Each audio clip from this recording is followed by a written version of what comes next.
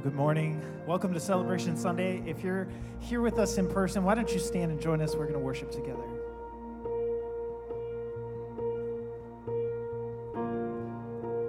Now, as you are or as you want to be, are you ready? Are you ready? Come now. Tired, broken, scared, or just in need. Ready or not, it's all right. Take your time, if nothing else, just come.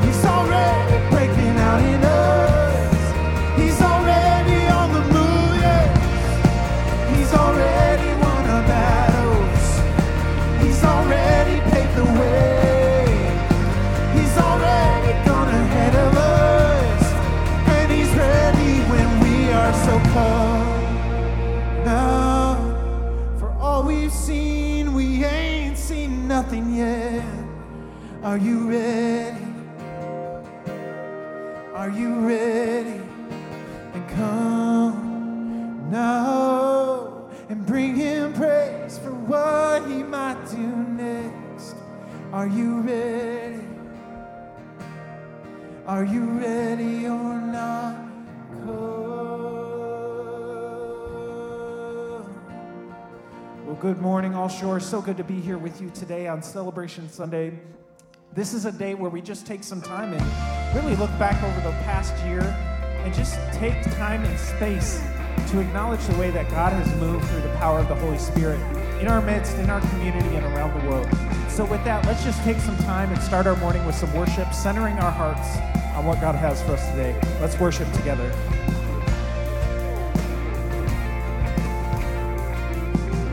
Sometimes on this journey, I get lost in my mistakes. What looks to me like weakness is canvas for the strength. And my story isn't over, my story's just begun. Failure won't define me, 'cause that's what my Father does. Yeah, failure won't define me, 'cause that's what my Father does. Ooh, lay your burdens down. Ooh, here in the Father's house. Check your shame at the door, 'cause it ain't welcome anymore.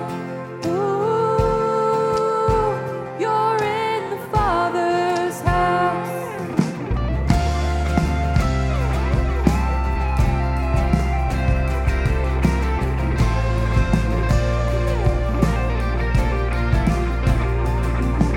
The Bible's not the end game, the journey's where you are.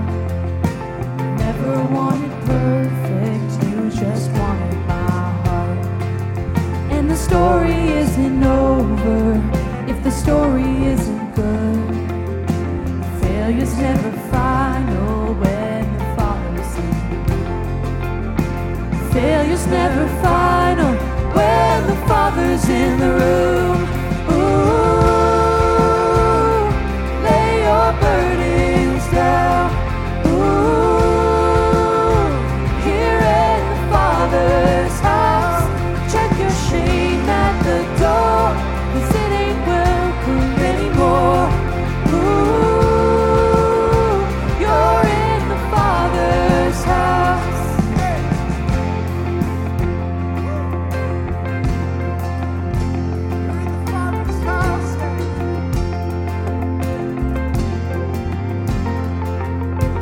Prodigals come home, the helpless find hope.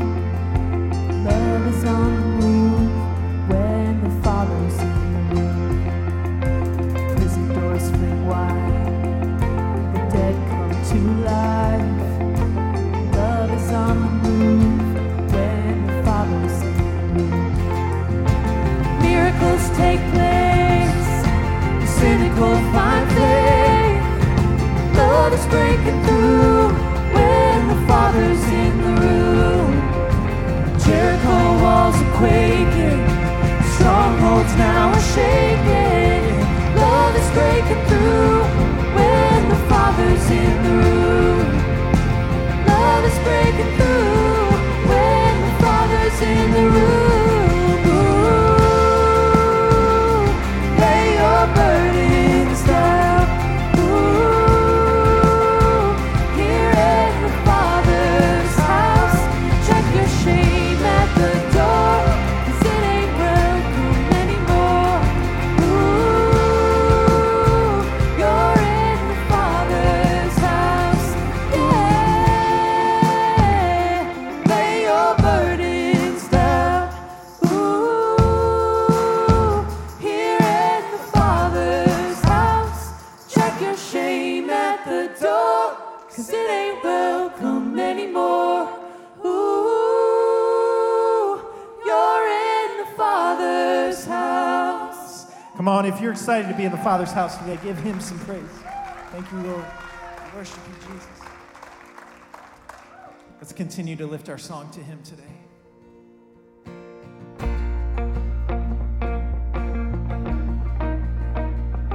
Oh, we worship you, Jesus. I raise a hallelujah in the presence of my enemies. I raise a hallelujah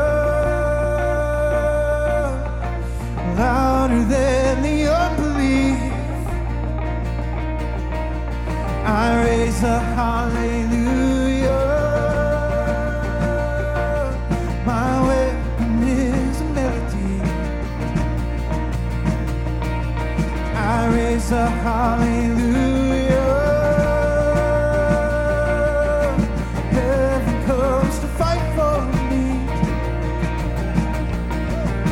I'm gonna sing in the middle of the storm.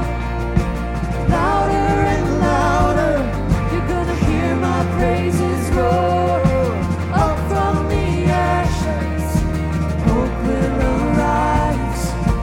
Death is defeated, the King is alive.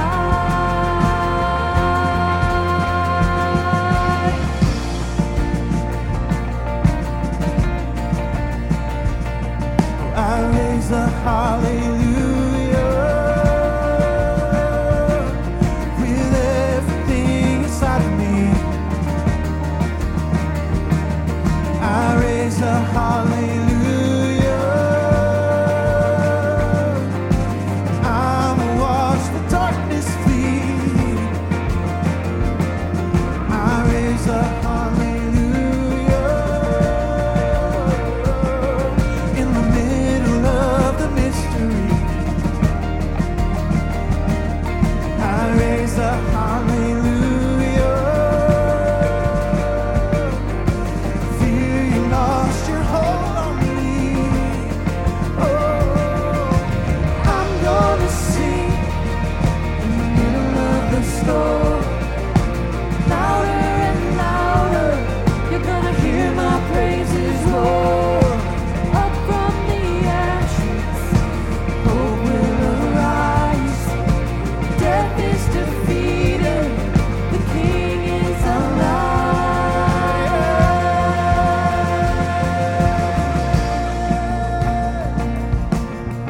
Oh, we raise a song to you, Jesus. Sing a little louder. Sing a little louder, Sing a little louder. sing a little louder, Oh, sing a little louder. sing a little louder, Gonna sing a little louder. sing a little louder. Oh, sing a little louder. In the presence of my enemies, Sing a little louder. louder than the unbelief. Oh, sing a little louder. My weapon is a melody. Oh, sing a little louder. Come on, church, let our praises rise in this place. Comes to fight for me. Sing a little louder. In the presence of my enemies, Sing a little louder. louder than the unbelief. Oh, sing a little louder. My weapon is a melody. Gonna sing a little louder. Heaven comes to fight for me. Gonna sing a little louder. I'm gonna sing In the middle of the storm. Louder and louder. You're gonna hear my praises roar. Up from the ashes, Hope will arise. Death is defeated. The King is alive. oh, I'm gonna sing in the middle of the storm. Louder and louder, you're gonna hear my praises roar. Up from the ashes, hope will arise. Death is defeated, the King is alive. I raise a hallelujah. I raise a hallelujah. I raise a hallelujah. I raise a hallelujah.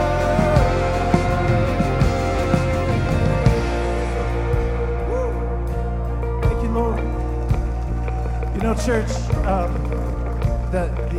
the early followers of God, the Israelites in the Old Testament, we're told by the Bible when they would march into battle, they actually had the worshipers lead the army. They were out front, the worshipers. They weren't fighting with swords and spears. They were fighting with their voices and with their instruments. And I don't know where you are today. Maybe you're in a place of celebration. This is Celebration Sunday. But even if you're in a place of struggle, I've got a word of encouragement for you today. Just bring your praise to the Lord today. Let this be a place where you acknowledge Him, where you give Him your life, where you surrender fully, and watch what He will do today in this place. Because I believe that we serve a God of resurrection. We serve a God of new life. We serve a God who brings dead things to life. And so let's just raise a song again in this place. We're going to sing that last bit.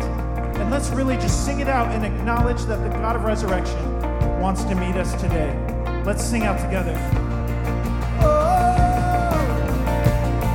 we worship you, Jesus. We raise our song to you, Lord. Oh, I raise a hallelujah.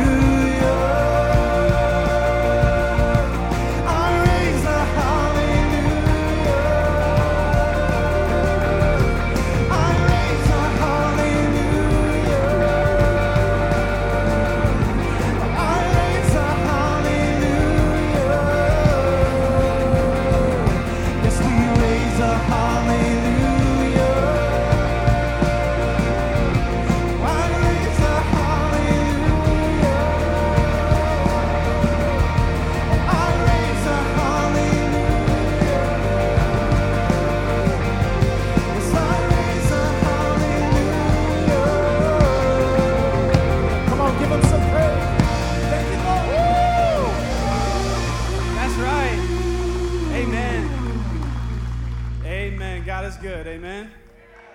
Amen. Well, let's continue to pray as we thank our God. Come on, church. God, we look to you today, and the first words out of our mouth are thank you. Thank you for everything that you've done. Thank you for who you are. Thank you that you aren't a God who's far off, but that you are a God who's incredibly close, that you come running for us, that we don't have to go find you. That you're already on a mission to seek and to save us. And so, God, we are so thankful today. We're so thankful for everything that you've done in our lives. And we do pray that you would come and be with us, that every single person under the sound of my voice, whatever room that we're in, that we would be changed from having spent time in your presence. And God, we don't just pray for ourselves. We pray for your body. We pray for the church, the institution that you set up to go be your hands and feet, to carry out your mission and to bring your kingdom from heaven to earth. God, we pray for churches and communities like Coastal Community Church in our area. God, we just pray that your blessing would be upon them, that your hand would be with them. God, that your favor would continue to shower over them, that you would continue to help them move your mission forward in this community. We also pray for dear friends, the Reynolds, who are in Thailand, missionaries in Thailand. And God, we just pray that you would be with them, that you would continue to strengthen the local church there, that your Holy Spirit would send them out to go and preach the good news to maybe people who have never heard it before. And God, we just pray that you would open up our hearts and our minds for the word that you have for us today. We promise to give you all the praise, all the honor, and all the glory. And it's in Jesus' name that we pray. And everybody said, amen and amen. Well, if you're here in Spring Lake, you can take a seat. Carter said it is Celebration Sunday today. We are celebrating as a church everything that God has done over the last year. Our church year runs from June to May, and so we are going to take a moment to look back this year at all that God has done. So you picked a great day to be in church. Today is also, we're going to celebrate with good food. People, you would not believe how many hot dogs people ate before 10 a.m. It was incredible. They were just flying off the table. We have some good things, both in our upstairs lobby and our kids' lobby downstairs. We have a bunch of yard games set up in West 200, which is a room to my right, your left. We're just going to take some time just to have fun and be with each other today, so we'll have that as you leave. Today's also the kickoff for our summer semester of groups. Our groups kick off. Our summer semester is half the length of our fall and spring semester, and it is designed for us to do some fun things together, to build some new friendships, to meet some new people. So I would just encourage you, go to allshores.org/groups, find the group that's right for you. There's a table in the lobby that if you need help getting connected, we can do that today. But we're just excited to be together. This is also the time in the service where we give back to God. And we see it as an act of worship, as an act of offering, where because God has given us so much that we are giving this back to him. And the ways to give should be on the screen behind me. There are also boxes in all of our lobbies on the wall, hanging on the wall. But I just want to say thank you so much. Thank you for your generosity. Thank you for your continued steadfast giving. That God is using our church. He's using the funds that come through this church both to make a difference here and around the world. Well, we have a great rest of the service planned for you today. So excited for us to experience it together. Why don't you turn your eyes to the screen for what comes next?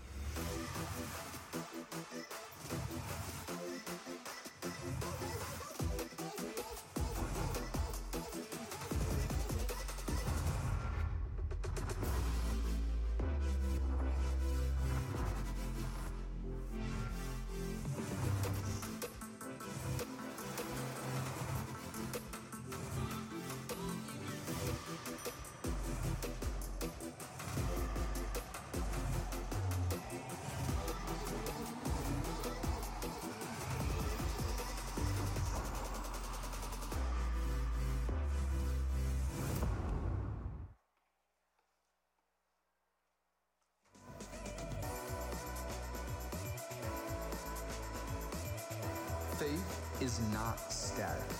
It is a constantly moving current pulling you towards the arms of Jesus, washing us clean of the stains of our mess, easing the weight of our past disappointments.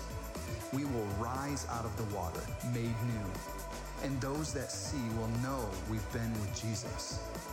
We are called to bless those around us, to raise up the new generation of the church, to go outside the limits of the church building, into the community, and share the promise of Jesus.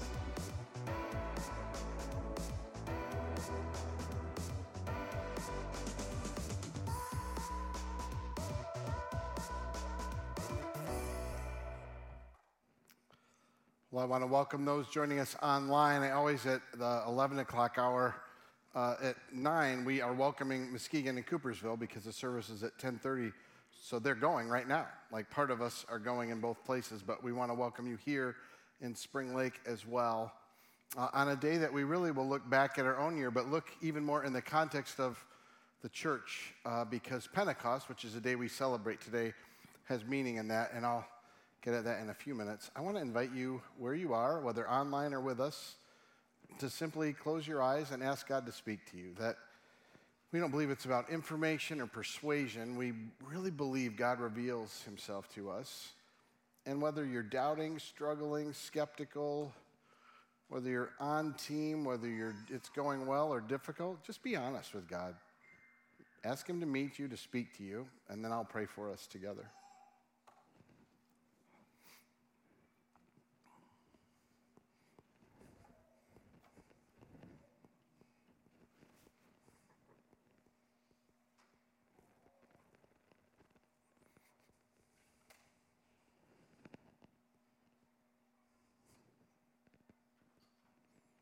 God, in a highly chaotic, overstimulated life that we're all in,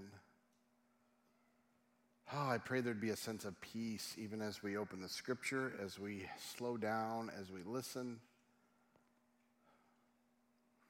God, I ask we can look back honestly and enjoy the things you're doing, and look ahead, asking you to continue to move, to meet us uniquely. I pray for those among us, Lord, that would be searching or skeptical, that you would break through the questions and the concerns and even the pain maybe that's there. For those of us where we're just kind of, it's another thing we do, I pray you'd awaken us. And for those where you are working and we're experiencing it, may we enjoy that and grow deeper in you. Lord, I'm asking that anything I have to say that's not from you, it will fall to the ground, it will be forgotten. But I also ask, Lord, that whatever is from you, that you'd breathe into us and make no mistake that you'd move and transform and guide.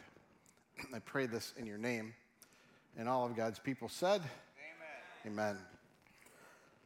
So one of the unique things that I experienced, though I would bet many of you can have this too, and maybe even be at both ends of this, is when you meet people and you tell them what you do, a lot of times, and you're a pastor, a lot of times they have questions, and I'm a place to ask them. So they ask a lot of their questions related to faith. And what's wild is I get this question often, the one I'm about to tell you, but I think that Christians often have it too. Have you ever seen this with the church? We often think, I'm not supposed to have a question or have doubts, so I'll just pretend like I don't. And so I think it's a question that can help all of us, and one that many of us have asked, which is very simply this. We believe that Jesus rose from the dead, so why did he leave? Why didn't he just stay and reveal himself that way? Why didn't he just walk the earth and keep doing that? It's a great question, and there are lots of answers to it, and we're only going to look at one specifically today because of the day it is, because Pentecost gives some reason to this, what this day means, and we'll come back to that. But I think it's important for us to ask the question, why did he, and what's that mean for us now? And what I'm going to do for us to answer this is look particularly at one of his 12 disciples. Peter is the one we're going to look at. And not because Peter is special or unique from any of us, but because we can all relate to a guy like Pete. I particularly can because it's my name, so that even does it more. But well beyond that, we all can. So in case you're not aware, within the Bible, within the scriptures, there are 4 accounts of Jesus' life, death, and resurrection. 4 witnesses, we would say, to it. Matthew, Mark, Luke, and John. And I want to be really clear, they tell the stories in different orders and ways, not because they necessarily, like they're arguing about when things happened. It's more how they're shaping the whole story, which we all do when we witness something. We tell it a little differently. And I only tell you that because we're going to look first at John's account and his first engagement with Peter, and we're going to see it occurs a little differently, but I want you to get the message underneath it because that's what matters.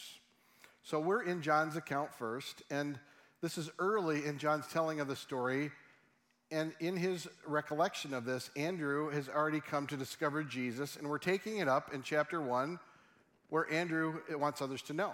So it says the first thing Andrew did, this is after he finds who Jesus is and the uniqueness of him, is he finds his brother. Isn't that great? Hey, I got to go tell my brother Simon. It says, we found the Messiah. In other words, everything and everyone we've been waiting for hundreds of years, through our exile, through our isolation, through all this mess.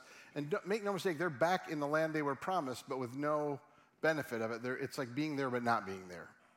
And so here's Messiah, and he brought him to Jesus. Jesus looked at him, meaning Simon, and he says, Simon, you're Simon, son of John. He's kind of reciting his name. There's more to that, but it doesn't matter for today. From now on, you will be called Cephas, which translated means Peter, which, by the way, I'd like you all to refer to me as Cephas from now on. Not really. I love it. Okay, Cephas. Thanks, man. Appreciate it. I love it. Now, what's significant in the renaming of him is, from John's understanding, Jesus is declaring something new over who Simon was from who he will be. Now, in case you don't know, Peter itself means rock. It's one of the ways we understand this is Simon himself was a very impulsive, kind of verbal vomit, say whatever you think, do whatever you want, all the time kind of guy.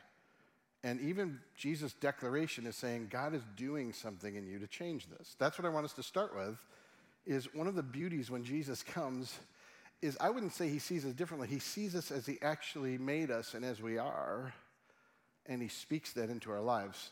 Like, Peter's not unique and special from any of you. Jesus is looking at all of you, and he sees who he actually made you to be and sees who you can be in him. And so what he's speaking over Peter, he speaks over all of us. Now, I'm not promising you get a new name, but I am promising that God cares deeply and sees you as you really are and has a great heart to watch that come to be. Now, if you don't get anything else of this, do not read Scripture and go, oh, well, he's special. I'm nobody, or I'm somebody and they're nobody. You can take it either way. What you need to understand is God sees and loves every single one of you. You have a new identity in him. You have a new identity. You do, you do, you do, I do, we all do. Come on. That is one of the lies we don't believe. And it's so tragic to me that we diminish and accelerate different people depending on how we view and don't see how incredibly cherished each one is from God. It is no mistake that Jesus chose disciples that were a mess. It isn't because he said, I need the ones that are high functioning. It's because oftentimes those who perform well and do well think it's up to them and think they can do it on their own. And those who are broken actually know we need God. I always love when it says, it just sounds like a crutch. I'm like, dude, I'll take a wheelchair, a crutch, a power operator, whatever it is. I need help. I'm okay. Like, I realize I have limitations and they're significant. And so we're starting there. Now, I want to just tell you a little about Matthew. Tells the same story of Jesus changing name, but it's told a little differently and in a little different place. The same thing happens, but he's couching it a little differently. So in Matthew's account, all these disciples have been with him for a while, and it comes to a very defining moment in Matthew's gospel when the name is changed. In Matthew's account, he's with these disciples, and he asks them a question in a really difficult space. It's an area that's pretty paganistic. It's a messy place. It's a place you would not expect to be doing your major work if you were trying to hide out and build them up. Now remember, he's training, and he's working with these young guys to be his disciples, to follow and be like him. And he says to all of them, hey, who do people say that I am? As people are seeing what I'm doing, in other words, he's healing people, he's doing a lot of things that Scripture talked about. Who do all of you see, who do people, not you guys, but the other people say I am? Now, guess who the first responder is to that question? Verbal vomit Pete. Because Pete says what he thinks the moment he thinks it, the way he thinks it. And he goes, well, people say you're a prophet, and they say and maybe he's a spokesman, but he's always clearly an external processor. He's going to say whatever he thinks the moment it happens. And Jesus, he understands that, and he says, but who do you say I am? And at this moment, Simon says, you are the Messiah, the Son of the living God. Now, it's the first time in Matthew's account Jesus is seen by others to be literally the Son of God in the role he's come in its fullness. And he responds to Peter by saying, you have had this revelation from the Father himself, not from people. In other words, God revealed to you who I am, the Father did. And then he tells him, and by the way, you're going to have a new name, it's Pete. And he goes on to tell him the role he's going to play in the life of the church and what he's going to do, which is crazy as an aside note because it's in a very messed up culture that he tells them the church is going to be built, which I just love. Jesus doesn't go to the place where it's all nice and I better build it. He goes to the place that's a mess and goes, hey, by the way, I'm going to build my church. It's going to change the world, and I'm going to take you to the worst place you'd think it happened, and that's where it's going to go on. But the big part is Peter gets told he's going to be a new dude. Now, would you not enjoy new identity? I would. It's kind of tough when your name's already Pete. Peter, I'm going to name you, am I repeat? No, I'm kidding. So this is a big moment for Peter. He has now been told, I have a new destiny and a new beauty for you. Now, the wild part about Matthew's account is what follows is not Pete's finest moments. But he's been told everything's going to change. In fact, I would say that Peter really simply goes from himself to Mr. Bean.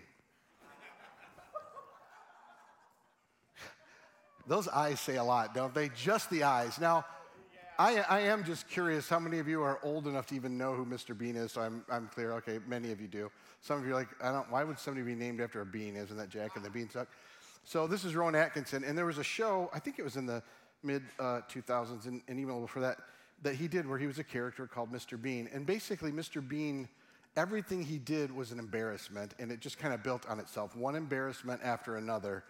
And if you're like me, I do not like to watch people be embarrassed, so I actually hated this show because I sweat. And then my wife will turn to me and go, you know it's not real. It feels real. I see enough embarrassment in reality of life. I watch TV to enjoy, not to get more sweat. But Mr. Bean is just one embarrassing act after another. And the reason I tell you this is literally for the rest of Matthew's account, Peter should just be renamed Mr. Bean.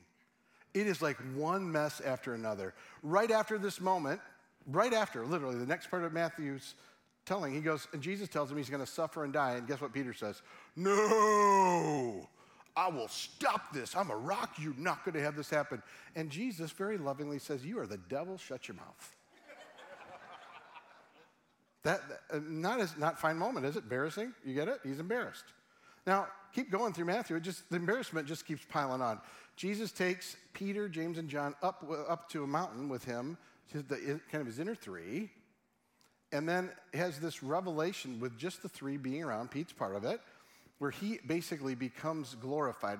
You see him as he will be once he rises. And Moses and the prophet Elijah show up too. So there's three of them. Now, do you think Peter would just sit there and go, wow, I don't know what to do? Nope. Peter vomits again. Hey, we should build 3 tabernacles for the 3 of you. Now, the father, knowing that's the wrong answer, Pete, basically says, this is my son, zip it. Again. I wish he had zip it back then. Hey, zip it. When a problem comes along, you must zip it. That's what he wants to say. Just be quiet. So, again, embarrassment, right? No, it continues on. This is not the end of it. Pete's going to just keep going about this. He's on a trend. Hey, maybe I can do a little more, Mr. Bean.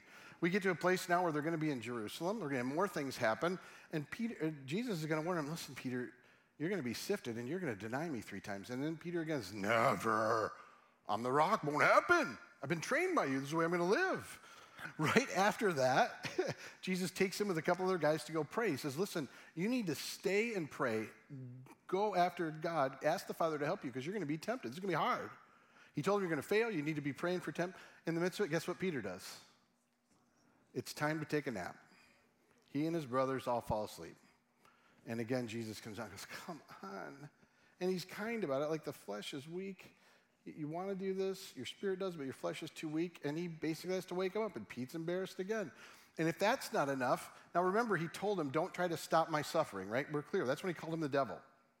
Not soon after that, very soon after this moment, this whole group comes to basically take Jesus to his suffering. And guess what Peter does? In his incredible maturation, he pulls out a sword and lops off the ear of one of the dudes trying to take Jesus.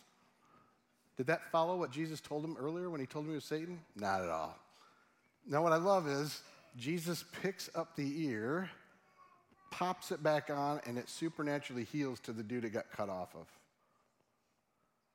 I hate when we run past it like, well, that's a nice story. That is not a nice story. That is a supernatural, crazy event. You get it? And by the way, you wonder how Jesus is. It's not like he's even chastising Peter. He's restoring what's broken out of Peter's mess and responds poorly. But again, Peter blew it. And it will reach its culmination when after Jesus is taken away to be crucified, Peter will indeed deny him 3 times. Peter was with Jesus the whole time, trained by him. You see, this is going to get at a little bit. We're going to come back to it, but why I believe part of why Jesus goes to be with the Father. It isn't just training Peter needed, and it wasn't even just Jesus being there Peter needed. He had everything you could want, and he still wasn't being changed the way God intended for him. Do you see that? So it takes us up then to what happens next, which in the resurrection, we have 2 things that the church celebrates, and I'll just describe to you this way, the ascension of Jesus and Pentecost. And if you think of it this way, the ascension of Jesus is him going up, and Pentecost is the Holy Spirit coming to us. So I want to explain it, and then we're going to look at why I think it's different, and one of the reasons Jesus goes and the Spirit comes. So in Luke's account, which is what I've been walking you through in some of this, it tells us that Jesus is with his brothers after his resurrection. And Peter's been restored, by the way, at this time. So he's been blessed and been kind of entering back in. But he still hasn't been changed, right? He's still Peter. He's still struggling. He's Peter who lives like Simon. He's Peter, the kind of the impulsive, reactive guy. Any of you impulsive, reactive? I am, so I relate very strongly to it. So basically, Jesus, it tells us in Luke that Jesus is with them, and he's telling them that he's going to send the Spirit. And then it says he raised his hands to bless them, and when he did, he starts going up, floating up to heaven. I'm sorry. You got a grid for that one? Because I don't. Like, was there something they were smoking or eating? Like, how did they even, that's just crazy.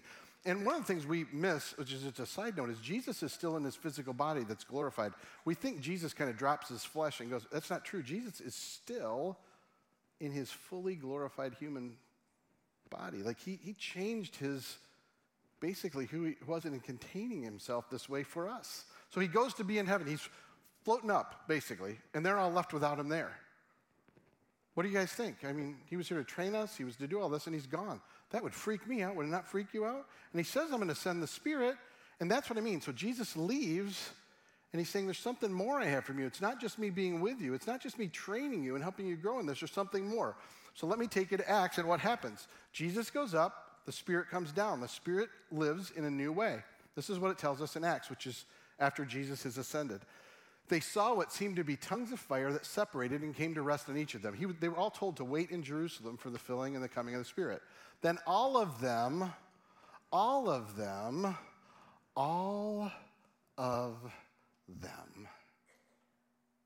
everyone, were filled with the Spirit and began to speak in other tongues as the Spirit enabled them. So while tongues is very important, it's not central to what we're looking at right now, which is where did the Spirit change his address to?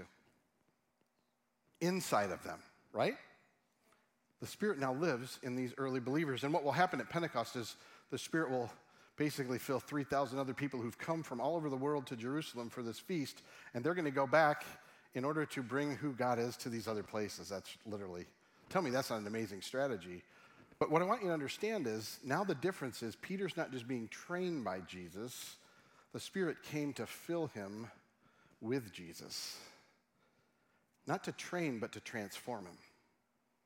In other words, you want to know one of the reasons Jesus leaves to be with the Father and gives us a Spirit is it's not just about being forgiven, it's about being transformed.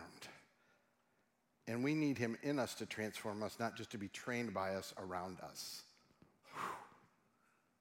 I need to, amen. Yeah, that's right.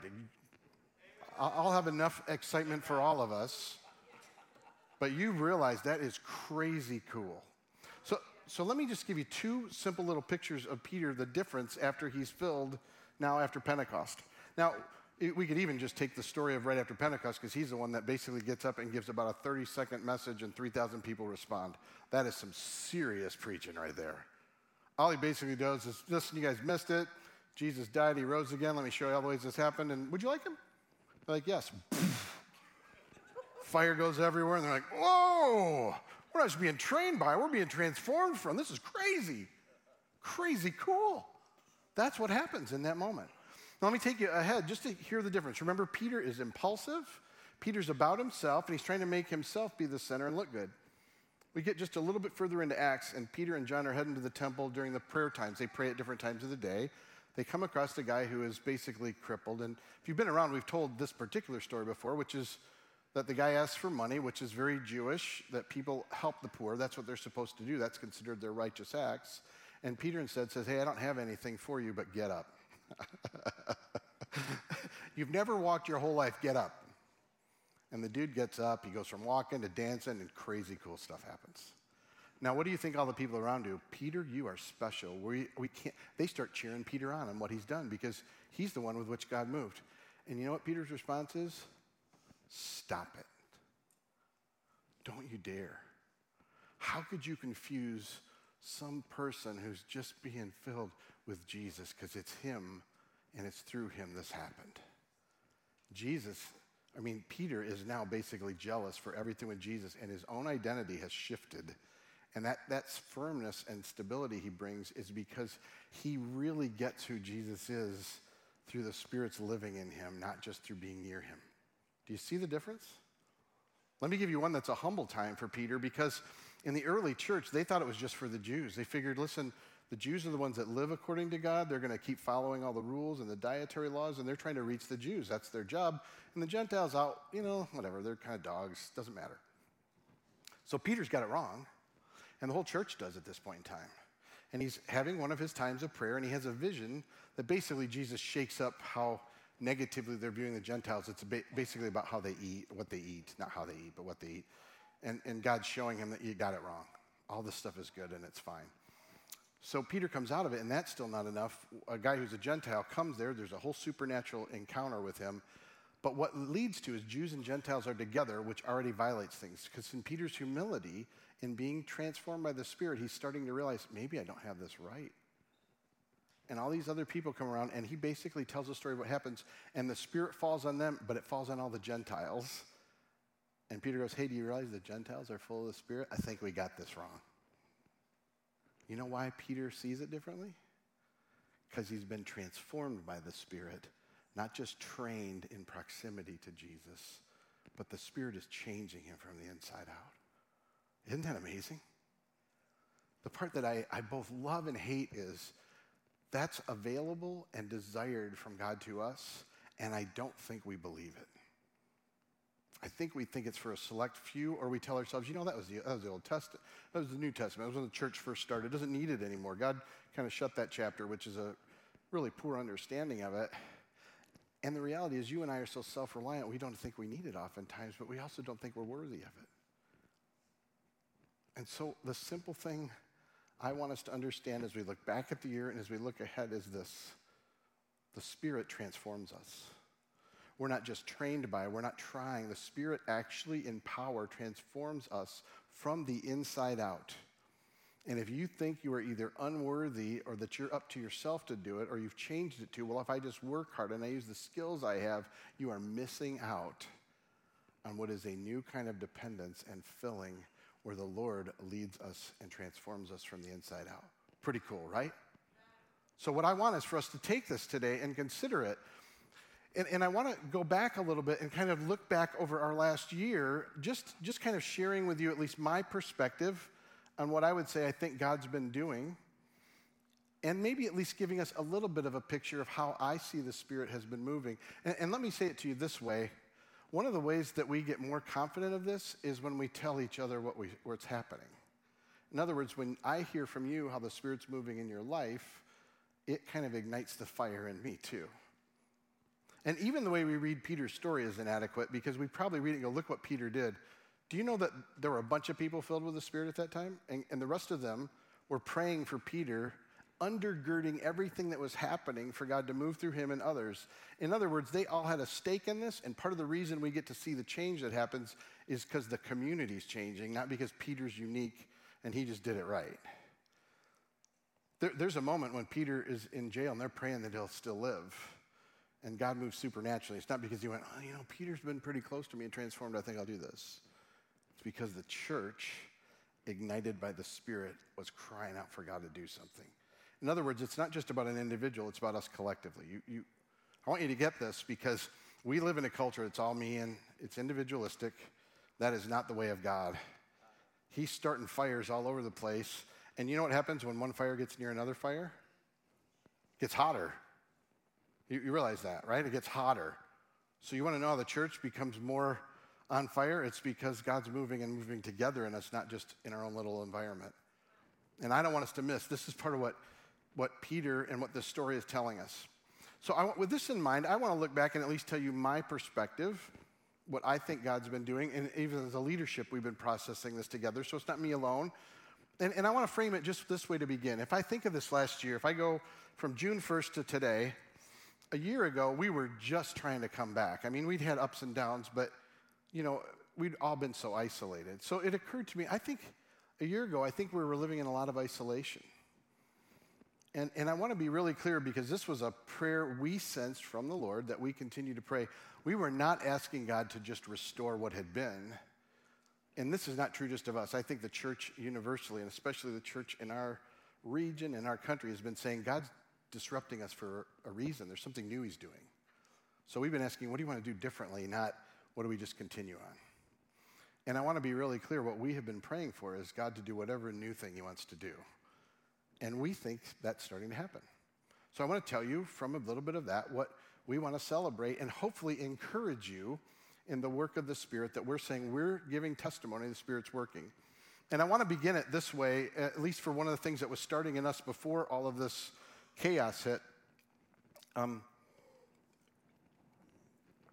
I want to tell it to you this way. As we've, been serving in recent years, one of the struggles we've had, we are, in terms of churches around the country, we'd be a larger church. I mean, there's certainly bigger ones, but the average church.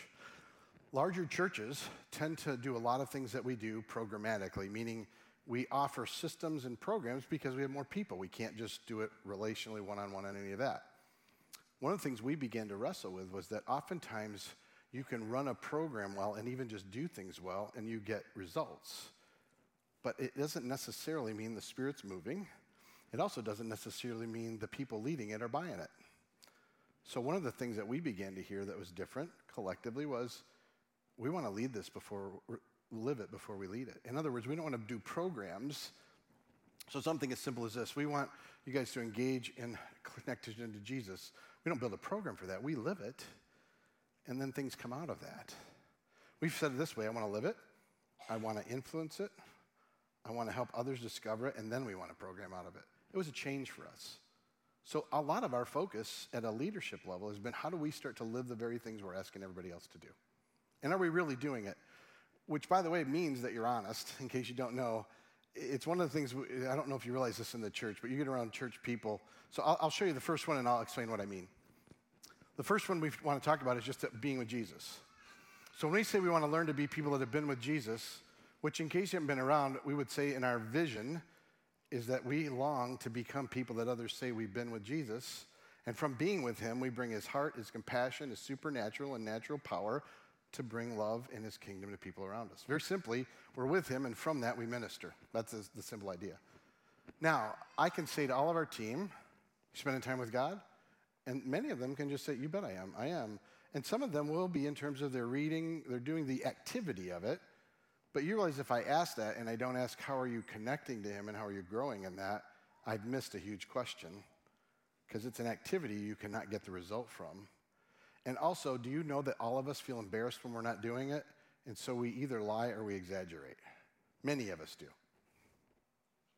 And if you're churched, you're, of course I am. I did that. And so two things have to happen. One is you have to be honest about what activity you're doing. The second is you have to be honest of whether it's actually helping or not.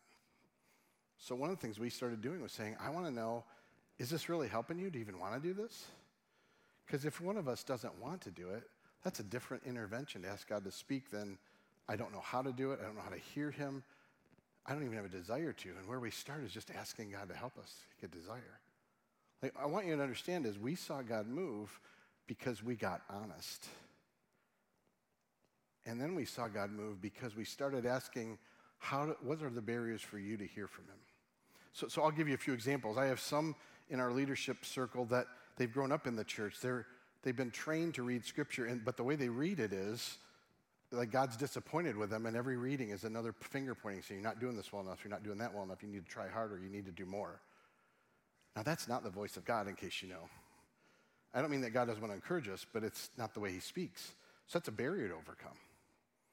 Other people have barriers like, I'm exhausted, I don't have any time. Other people go, I've never heard God when I've read the scripture. What does that even look like? And you want to know how that changes? It changes when we honestly do it both alone and together. So I have 2 discipleship groups I lead, 2 groups of 3 guys, and each one, we talk honestly. Do you sense anything from this? Are you not sensing it? But you know what? All of the guys are influencing each other as I think God said this, I think this went on.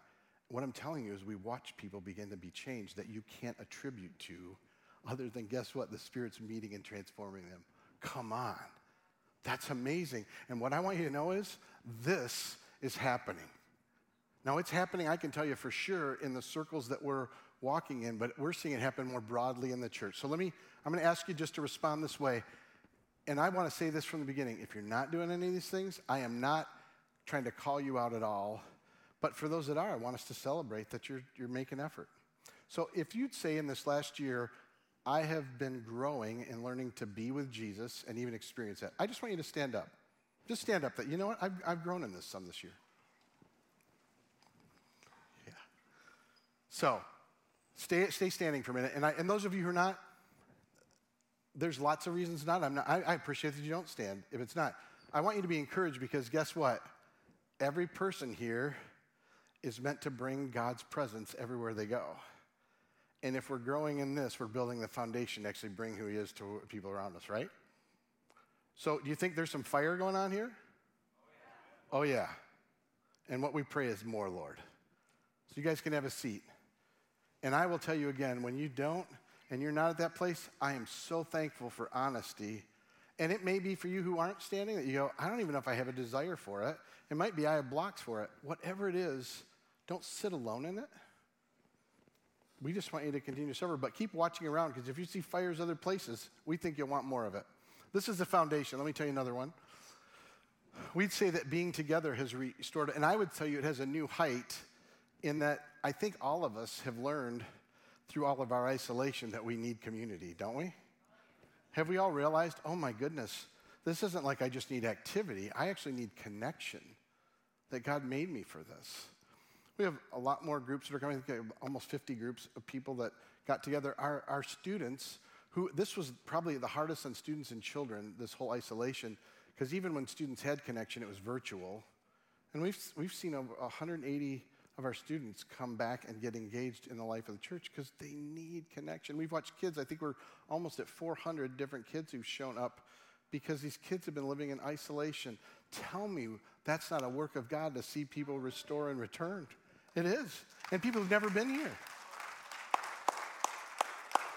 One of the things we've celebrated so much are people that had just kind of drifted and they're like, man, I want this in my life. I go, that's a move of God, and we say more. We're celebrating how God's moving and being together. Let me give you another one. Serving. And what I mean by this, imagine when you're doing everything online, you don't need that many people to serve. You do need specific ones to do it. But all of a sudden, we start coming back and we need all these servants to help us. And not just help us to accommodate a program, to invest in the lives of people. That's what we do when we serve, by the way, is we are investing in other people with the things and the ways God's gifted us. And I'm going to ask you again, any of you who serve in any way inside the church, I just want you to stand for a minute. Just to stand. Yeah. And I want to celebrate in a couple of things. One is, let's all agree it was hard to jump back in because we were a little afraid to put ourselves in proximity. But what I want you to understand is this is part of Jesus transforming us. You see, Paul tells us that God gives us gifts and gives us abilities, and the way we're built up, in other words, the way we build our spiritual muscles and the way we're transformed is as we serve each other. In other words, all of you doing this are helping us to become more of who Jesus made us to be. We're not, oh, well, I was there to greet and I was there to, no, this is part of transforming people. You can go ahead and have a seat. And to others of you, if you've never served, if you're not doing it now, I only want to encourage it because this is partly for you. We certainly have aspects and needs, but your opportunity to be used of God, both to minister to others and to be ministered to, that's part of the transforming work of the Spirit. And it doesn't happen if we don't serve together and serve each other. And so I'm grateful for all of you that do it. And it's crazy. I talk to a lot of people that visit. I'll try to check in and see what it's like for people. And one of the first things I always hear is how welcoming people are. You know why that is? Because a bunch of you serve in welcoming people. Like, you don't even realize it. Do you know when someone comes through a door here, they might be thinking, I haven't been in a church in 20 years. I have no idea what it's like. And they may feel judged the moment they get here. And they see you embrace and encourage and have them be part of it. It's much bigger than you know it is. And that doesn't even get to those of you who are in our kids area. Week after week, you are becoming a solid face and connection for our kids that help them feel safe and loved and cherished. Our students, the life of our students was so much upheaval to know there are adults that are there that care about them and are on their team. And do you realize how important that is? I would like a youth leader for me personally. Like, oh my goodness, how important this is in the life of this next generation. It's a message for another day, but somewhere I want to talk about spiritual mothering and fathering because I think we are in a deep need of this. Let me just talk to you about giving for a minute. And, you know, I realize that we have some great things in the church and great things that go on just in general in giving. But this year we watched things that we couldn't really point to and go, why? You know, every year we do an offering at Christmas, and we get anywhere from 60,000. At a high year, we've had about 90. And in no way did we have the highest number or even near the highest number of people, just given what the year has been. Yet somehow, you guys gave $112,000 that day. I'm sorry, that's a work of God. It is. And make no mistake, I'm not cheering you on because you make lots of money and you're generous. I'm cheering you on because what happens is you go, God, whatever you give me is yours, and you're who I trust. See, generosity is born out of a confidence and a trust that I just get to give back because of what you do. That's powerful. You do the same thing. You know that we're the number one giving church in our entire denomination for global giving, and we're not even close to the biggest church by any means. You realize that doesn't add up, right? That is because God's doing something to transform us that started a lot of years ago, but he's building on it. I always laugh every time Thad comes to me with another individual or couple that's ready to go on the field, and I'm like, that is amazingly great. I sure hope you find a way to fund it. Because we have so many people going. Like, we have more people going than some of the universities and districts do out of one church. So do you think God's doing something? You bet he is. I'm telling you, the generosity, and even when we finally did tell you, because we give away about 30% of what we get in, and we've been behind of late, and we struggle to tell you because we don't want to emphasize us. But when we did, you're starting to respond, and we need you to keep. But I'm going, that's been beautiful to watch that. Let me take you to just this final thing, which is the idea of being deployed.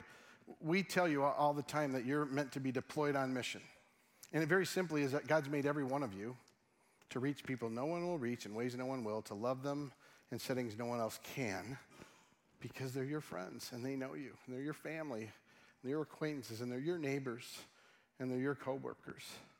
And we have loved watching you be deployed. I said it already globally. I mean, I'm always wondering what Thad's going to tell me next. He and I are going away for a training in a couple of days. I'm like, he's going to have a whole other group of people he's going to tell me are going on the field. And I'm going to both celebrate and go, let's start praying. I don't know what it's going to mean, but it's awesome. You know, we've been part of church planting this year globally. We've been part of helping significantly in the one area that many of us are contributing to with Children's Hope Chest, even to help give kind of a reproducible life in this Ethiopian area that nobody has had it. Like, you're doing that, giving to it.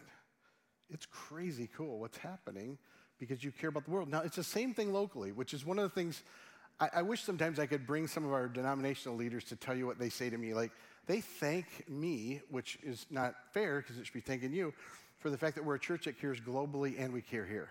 He said, usually you get one or the other, you don't get both. But yet you guys are doing tons of things to everything from meals. I think it was like 180 people we helped with meals this year. Just personally, we had people that made them and got them to them. To hand, which is a thing for kids for their weekends that I think we helped feed. I think it was like 180 or something like that of kids of that. To all the families that come for food truck help. I wouldn't even get started with the benevolent things we give out because you give us resource to help others. And we do it intentionally to help, not just to give handouts, to both help the immediacy, but also to protect the future for these folks because you care locally. And I can't even tell you all the other things we do. And then the idea of being deployed means many of you are beginning to understand what it means to have a frank list, which are our friends, relatives, acquaintances, neighbors, and like we're beginning to even care about the people around us and learn what it means for you and I to love them through praying. We say begin with prayer, through listening, learning to hear what's going on in their lives, through just being together. We call it eating together because we all like to eat. Through serving with them and having them serve us, and even sharing little aspects of our own stories. So this is what I'd like to do. Any of you who have some way that you are being deployed, that you're saying, I'm reaching out to these friends or these people in any way, it could be prayer, it could be anything you're doing. I just want you to stand if in some way this year you're trying to reach out to people outside of the church and your faith. Come on. Is this not amazing? I mean, this is amazing. Maybe I just need to keep telling you, this is amazing. And you know the joyful thing I go is, this, yeah. And again, if you're not doing this, I'm not saying, this is what I tell you, just start praying. Just start praying. God, show me the people and I'll pray for them. You guys can have a seat, yeah. But this is what I want you to picture. Every one of you somewhere along the way, and again, will help someone discover Jesus. And my dream is that when we're baptizing, we keep baptizing people that you have been part of that relationship. And you're in here with us. You get to hold them down. And it's so fun when you get someone who's really messy. I'm going to hold you down for a long time. Even though it's not true and it's not right, it's really fun just to say, I'll tell you. I do this to any friend. You're really a mess. So it's going to hold a lot down to get this out of you. Even though it's totally contradictory theologically, it's still fun. See, what I want us to see is God's moving. We have not, it's been harder to track all of this in terms of how you actually measure and do it, but we see it. And we say, more, God, we want you to move among us. And very simply what we'd say is the Spirit transforms us. And the way this will grow is us telling each other, us talking about what the Spirit is doing. Now, I want to say it again. I'm not trying to have you, if you sat down going, you should feel bad or you need to feel guilty now. What I hope is you hear the invitation of God going, I want more with you. And you hear the invitation of God going, I have more for you. And the people around you need you. And everywhere you go is how my presence will get there. Whew.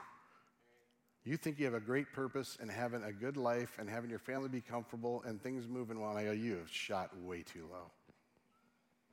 Jesus made you to put his presence in and transform you and have you change the world. Come on. I'm telling you, there's no better joy than that. I want to give one final reflection and have you do this with me. And just consider, if you've been with us a while, I'm going to go through the series we've done and just ask, did God teach me anything, and is he doing anything from what we taught this year? And it's okay if he didn't, but it's a place for you to reflect. So if we go back last year, we started with Summer Rec. If you were here then, we talked about the idea of being deployed. It's really where we started to give this idea for you that we're sent out. So we did a whole month on that. We then moved in August to a series on giftedness where we said the Holy Spirit not only fills us to transform us, but gives each of us unique gifts. In other words, things that we do to build up the body. And many of you began to go in that. Life Under Pressure was the first thing you guys asked for. We gave you some options of what do you want us to teach on. And in the fall, we taught through conflict, because we all know that's going on everywhere, to no help. We taught through forgiveness, because that's what you need after a conflict oftentimes. We taught through anxiety and mental illness, and you had pretty significant response to that. We did 6 weeks on the role of the Holy Spirit in us, because we felt it's an unaddressed part of the Trinity, the person of the Trinity. And you actually, this again, you asked for this. We got to Christmas, and we looked at the promise of Jesus coming and what it meant. We got to the new year, and it was another part of what you asked for. We taught on the fray of politics and all this polarization, and we walked through the life ethic from birth to death and how Jesus leads us in that. That was another place. We did Winterfest, which was basically the idea that we all hate winter and there can be joy in it. We looked at it together in marriage and in singleness, and you guys really tried not to be such whiners about the winter, but we didn't get so successful on that, even with me, so I'm not. Then we moved to the 7 words of Jesus. We looked at all the things he said as he approached and was on the cross. That led us to Easter, where we talked about the idea of taking off our shoes of trying and receiving and surrendering and following Jesus. And this last series we did was on the resurrecting, now the idea in Romans 8 that the Spirit changes us. I want you just to consider for a minute, did God do any work in your life? You don't have to do anything with it now, but I want you to consider it. And then what I want to do as we move ahead to the next year is I want you to take your phones out. Now, take your phones out. Also, this QR code is actually on the back of your chair or the front of your chair, and I want you to just scan it. It should take you to our connection card. That's what it should do. And I want to just explain it to you this way. I really want all of you to fill it out. You do have to actually put your name and all that in. Don't worry, we're not trying to get it to. But you're going to put down, we have a bunch of topics listed, and you're going to check the top 5. You just think it this way. I want you to teach these. I need this. And you can still make comments in that section. But I want all of you to fill it out because it helps us just consider what you see the needs in the coming year. Make sense? And then I want to just finish by saying, again, the Spirit transforms us, and we've got to keep telling the stories of how he's doing it. Because when I hear what he's doing in your life, it helps inspire and encourage me, and the fire gets hotter, and the same way back and forth. Now, I want to invite you to stand. We're going to worship to close out our time, and I want to pray for us as we do this together. So, Lord, I'm asking that skepticism would fall away. We wouldn't go, oh, you moved, but I don't think that was you. So I pray for a generous gratitude that we can look back and see where you're moving and be thankful. I pray gratitude will increase in us. And I do pray that we would be awakened to your transforming power. And Lord, I'm asking that you'd move in us individually and together. And I do pray for it in a spirit of kindness and gentleness, not of performing or transaction, but knowing that we're loved as your sons and daughters. So even as we sing, God, heighten our awareness of who you are and what you're doing in us. And we say we need you. I ask this in your name. Amen. We're going to worship together, and then we're going to celebrate communion too.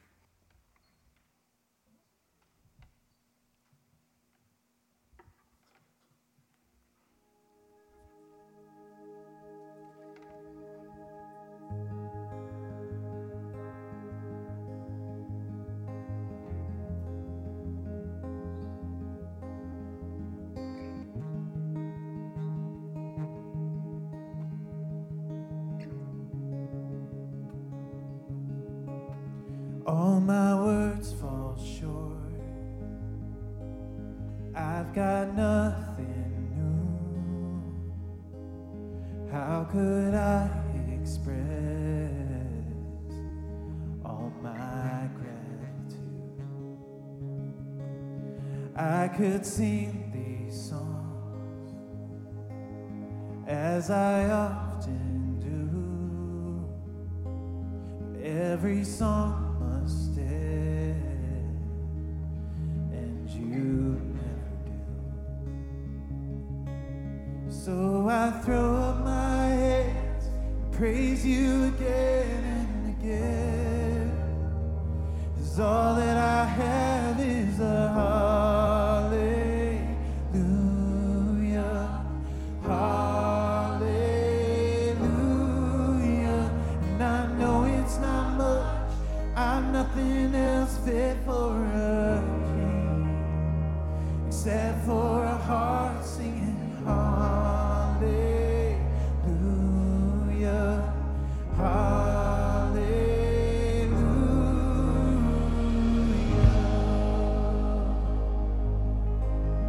I've got one response, I've got just with my arms stretched wide, I will worship you. So I throw up my hands, praise you again and again. 'Cause all that I have is a hallelujah, hallelujah.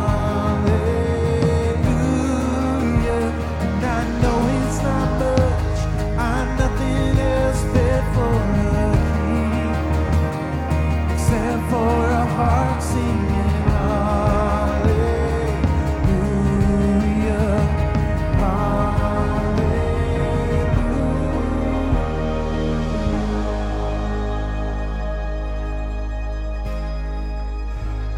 I want to invite you to be seated for just a minute. You know, the church initially, in many churches, it's called the Eucharist, which means Thanksgiving. Communion is the centering act of the church. It's where we are reminded that it's Jesus that gives himself to us and for us, that it's his very presence that we receive that changes us. We want you to know communion, this wonderful sacred activity, is open to anybody who wants to respond and engage. If you didn't get a cup that has the drink and the bread in it, next time you come do it, because we do this every week. On the night Jesus was betrayed, he took the bread, he broke it, and he gave thanks. He said, "This is my body given for you." When you take of it, you remember him, and you also are reminded and given grace that he lives in you. Let's take of the bread. In the same way Jesus took the cup, he said, "This is a new cup for the forgiveness of sins." And when you take it, you're reminded and renewed in my forgiveness. But a cup is something to be shared. A cup is a shared destiny, and you're not just to receive it, you're to be remembered that his Spirit fills you to be deployed, that others would discover it as well. Let's take of the cup. And then even as we give exclamation by singing this song, by inviting and asking God to awaken us, in a sense, to the gratitude of who he is, let's stand together and worship as we close out our time.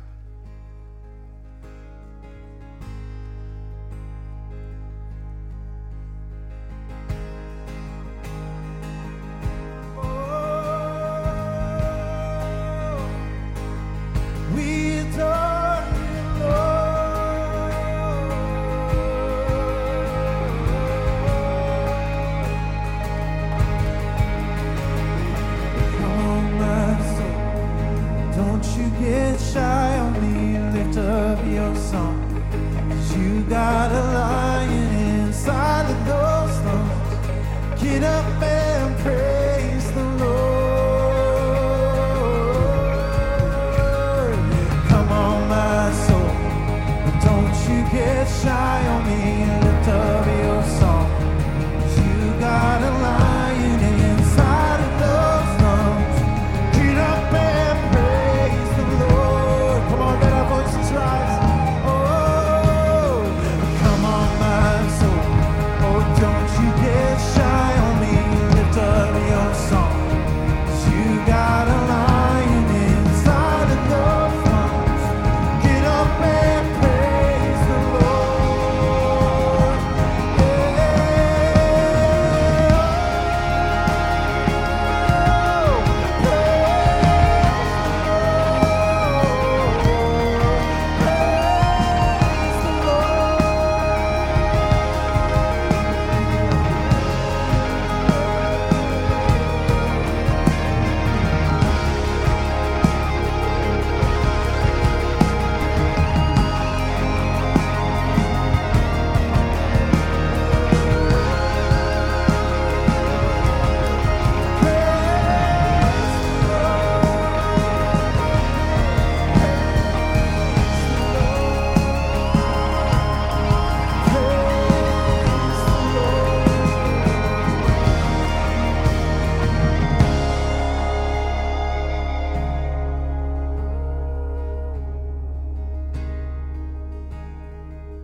So I throw up my hands and praise you again and again.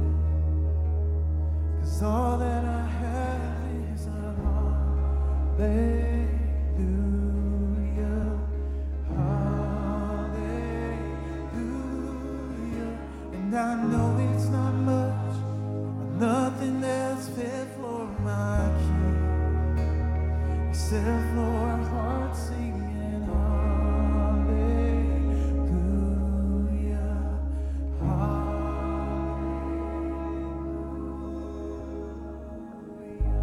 Come on, if you have a heart of thankfulness today, praise the Lord. Amen, amen. Thank you, Lord. Well, hey, you can grab a quick seat. We have a new sermon series actually starting next week. So I just want you to turn your eyes to the screen real quick and watch this quick promo.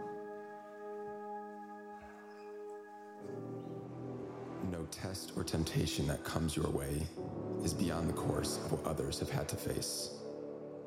All you need to remember is that God will never let you down. He'll never let you be pushed past your limit. He'll always be there to help you come through it.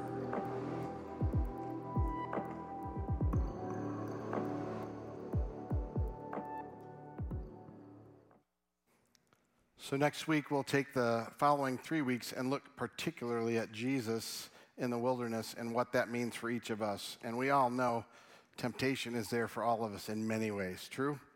It just is. And we want to be helped and changed in the midst of all of that. Now, after a great time of celebrating what God is doing and how His Spirit is transforming, the best thing to do is eat hot dogs. Yep, that's where we're going. Let me have you stand. I want to give you a blessing. I promise I will not float because I'm not Jesus. So I tell you that for no reason. May the God and Father, our Lord Jesus Christ, continually fill you with His Spirit. May you become increasingly aware of the Spirit's presence in your life.